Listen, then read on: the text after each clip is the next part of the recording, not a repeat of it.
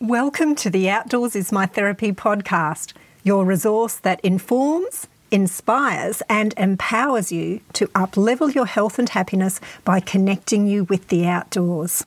I'm your host, Catherine Walton, founder of the Outdoors is My Therapy movement. I'm also a family-focused outdoors adventurer, a business owner and a mental health social worker. In this podcast, I share knowledge, strategies, tips and tricks to help you get outside into nature, strengthen your health and grow your sense of happiness and well-being. This is episode 7 of the Outdoors is My Therapy podcast. Today we're looking at some ordinary, everyday ways that you can create a regular routine to get outdoors. When you invest time and energy into connecting with the outdoors, with nature, each day, you stand to gain multiple health benefits, including improved attention, reduced stress levels, improved sleep, and improved mood, just to name a few. Recently, the Outdoors is My Therapy Facebook group ran a challenge where we were sharing ideas about some of the ways we can all get connected with the outdoors on a more regular basis so that we feel better and live better. And I wanted to bring those ideas into the podcast to share them with you as well. So here are some of the activities that we came up with. They're completely doable no matter your fitness level, your age, where you live or how mobile you are. You might need to adapt some of these ideas, but for most of us, they're completely doable. Going for a walk is a really great way of connecting with the outdoors. And when I talk about going for a walk here, I'm not talking about putting pressure on yourself to get your heart rate up and work up a sweat and really exert yourself, although there is a really important role for exercise in our daily routine. Right now I'm talking about simply walking, being surrounded by a natural environment if possible, but being outdoors, moving your body, moving those large muscle groups, which has health benefits in the long term. You can try walking at different times of the day. A morning walk where you get to see the natural sunlight, it wakes your brain up for the day and sets a wonderful foundation for your day, but it also helps to set your body clock so that later on in the day, in the evening, you start to feel sleepy and ready for bed. A lunchtime walk can help to break up the day. It helps you to make a lovely break from your work routine, to have a stress break. And perhaps that could be something that could become a regular routine where you have a daily constitutional after lunch every day. And walking at the end of the day is a pretty special time as well. That can help us to let go of our work day, to transition to family time and personal time, relaxation time. And I think it's especially wonderful if you can do that while you're watching the sunset. And that leads me to my next ordinary everyday activity that we can all do, which is bookending your day with the sunrise and the sunset. So waking with the morning light and watching the sunrise and then transitioning back into darkness, back into sleep mode as the sun sets in the evening. If you practice yoga, you might like to do some sun salutations as the sun comes up or goes down, or perhaps this could be a special time for personal prayer or meditation, breathing practices, or stillness practices. Being with the sunrise and the sunset can be really invigorating, and knowing that this is a global phenomenon helps us to get connected with other parts of the earth and other parts of the universe, which is pretty special, I think. Spending time in your garden is also a wonderful way to connect with the outdoors. Perhaps you are privileged enough to have a garden of your own outside, a backyard and a front yard. Or perhaps you've got some pot plants, some indoor plants. Perhaps there's a park nearby, a local park where you can spend some time. Or maybe your garden is in the kitchen where you might be growing some herbs or some bean sprouts or alfalfa sprouts. Whatever your garden looks like, spending time there, doing some little activities like weeding, pruning, watering, planting, harvesting, can be a pretty special time.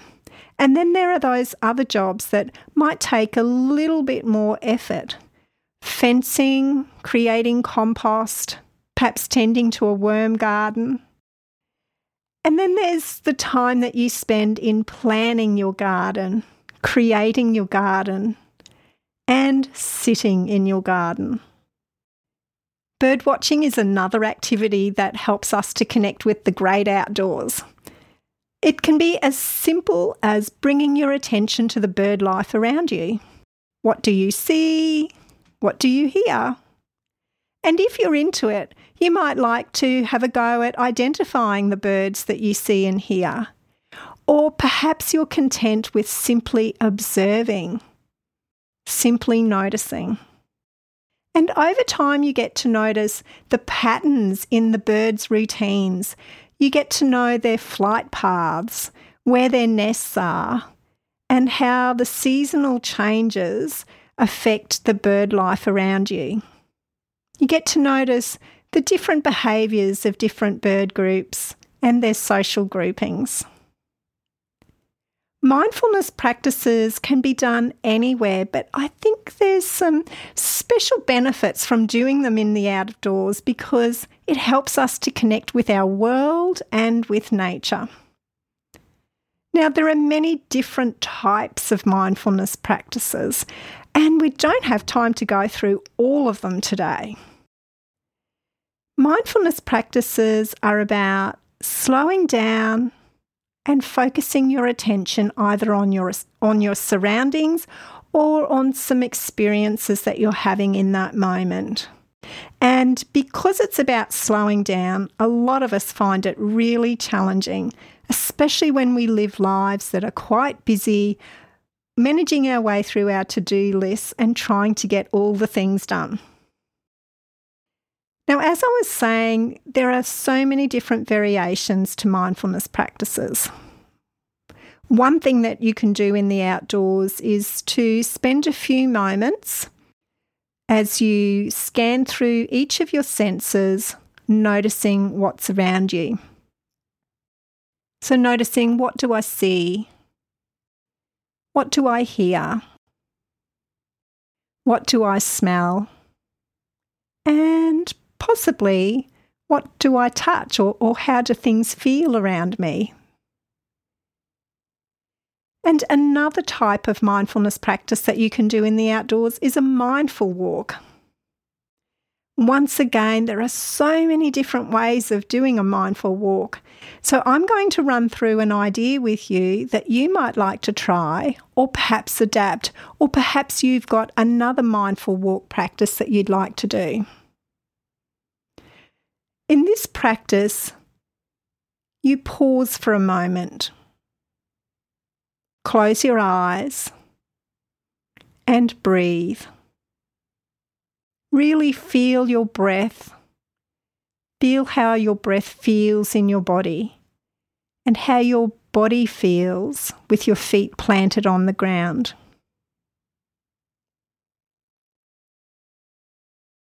You can do this either barefoot or with shoes. And when you're ready, open your eyes and gaze at the ground slightly ahead of you, slowly moving one step forward at a time and bringing your attention to the sensations as you move your foot forward by lifting it, moving it, placing it, and noticing that the weight on your foot changes and adjusting your balance. And then taking your next step. Lifting your foot, moving your foot, placing your foot, and adjusting your balance. And as you do this, as you bring your attention to each of your steps one at a time, you can notice the textures and the sensations as the terrain changes beneath your feet. And continue that for a few minutes. And when you're ready, pausing once again, closing your eyes, and taking a few breaths. And this can be a really lovely time to do a gratitude practice as well. Finding the little treasures is another one of my little activities that I love to do each day. This is where you make new discoveries in nature. It's the little treasures outside that we often don't notice or we forget about. The cobweb in the grass, the bug that's crawling on the plant, the grass is seeding, or the leaves are swaying in the breeze. There might be the soft sound of some bird wings as they fly by. You might notice the little sparkles of grains of dirt in the sunlight. And you might notice how the breeze feels as it moves your hair or caresses your skin. So many little treasures to be found outdoors. And the last activity that I wanted to talk to you about today that helps us to connect with the outdoors is having a picnic. And what better way to celebrate life and the outdoors than having a picnic? This is something that you can do solo or you can do it with other people. It can be as simple or as complex as you like. You can plan it or it could be spontaneous. It could be a romantic picnic or it could be a really practical time to have a meal. The main thing is with a picnic is having some food, of course, and finding somewhere in the outdoors that's going to be suitable for your picnic. Having something to sit on, which could be a picnic rug or some chairs or a park bench, but it could also be a rock or a log. And having something to eat. That could be something that you've pre-prepared. Perhaps you've done some baking or some shopping beforehand, or you may have bought some food along the way.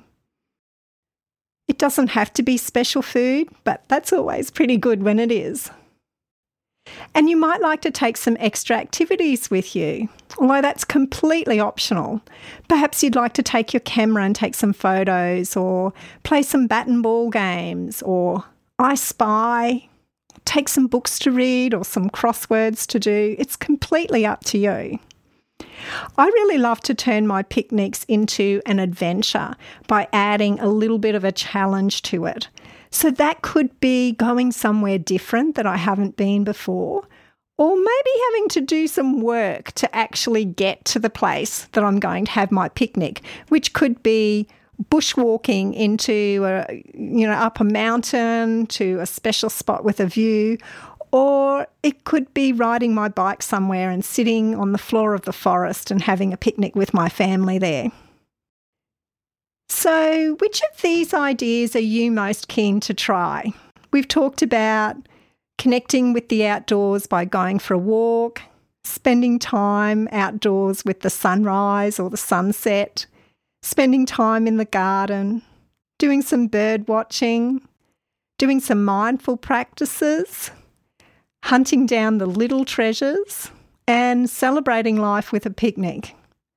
These are just 7 ideas to incorporate the outdoors in your daily routine, but honestly, there are infinite numbers of ways that you can do it. I do hope that this has given you some ideas to think about and to take some action on so that you can add greater value to your life. My challenge to you is that if there's something that we've talked about today that you haven't done before, or maybe you haven't tried for a while, why not give it a go? Or perhaps you feel inspired to take some other action to get connected with the outdoors. I'd love to hear from you, so why not head over to our Facebook group and share your ideas? By the way, when you request to join the group, if you're not already a member, you'll be asked to answer some questions before you can join so that we know you're not a robot and you'll need to agree to the rules which are there to keep the group as a safe space for sharing and inspiring. The link to the group is in the show notes. And that's it from the Outdoors is My Therapy podcast for this episode. If you found any of this information handy, I'd love it if you would rate the podcast, subscribe, let your friends know about it, and remember to join us in our Facebook group.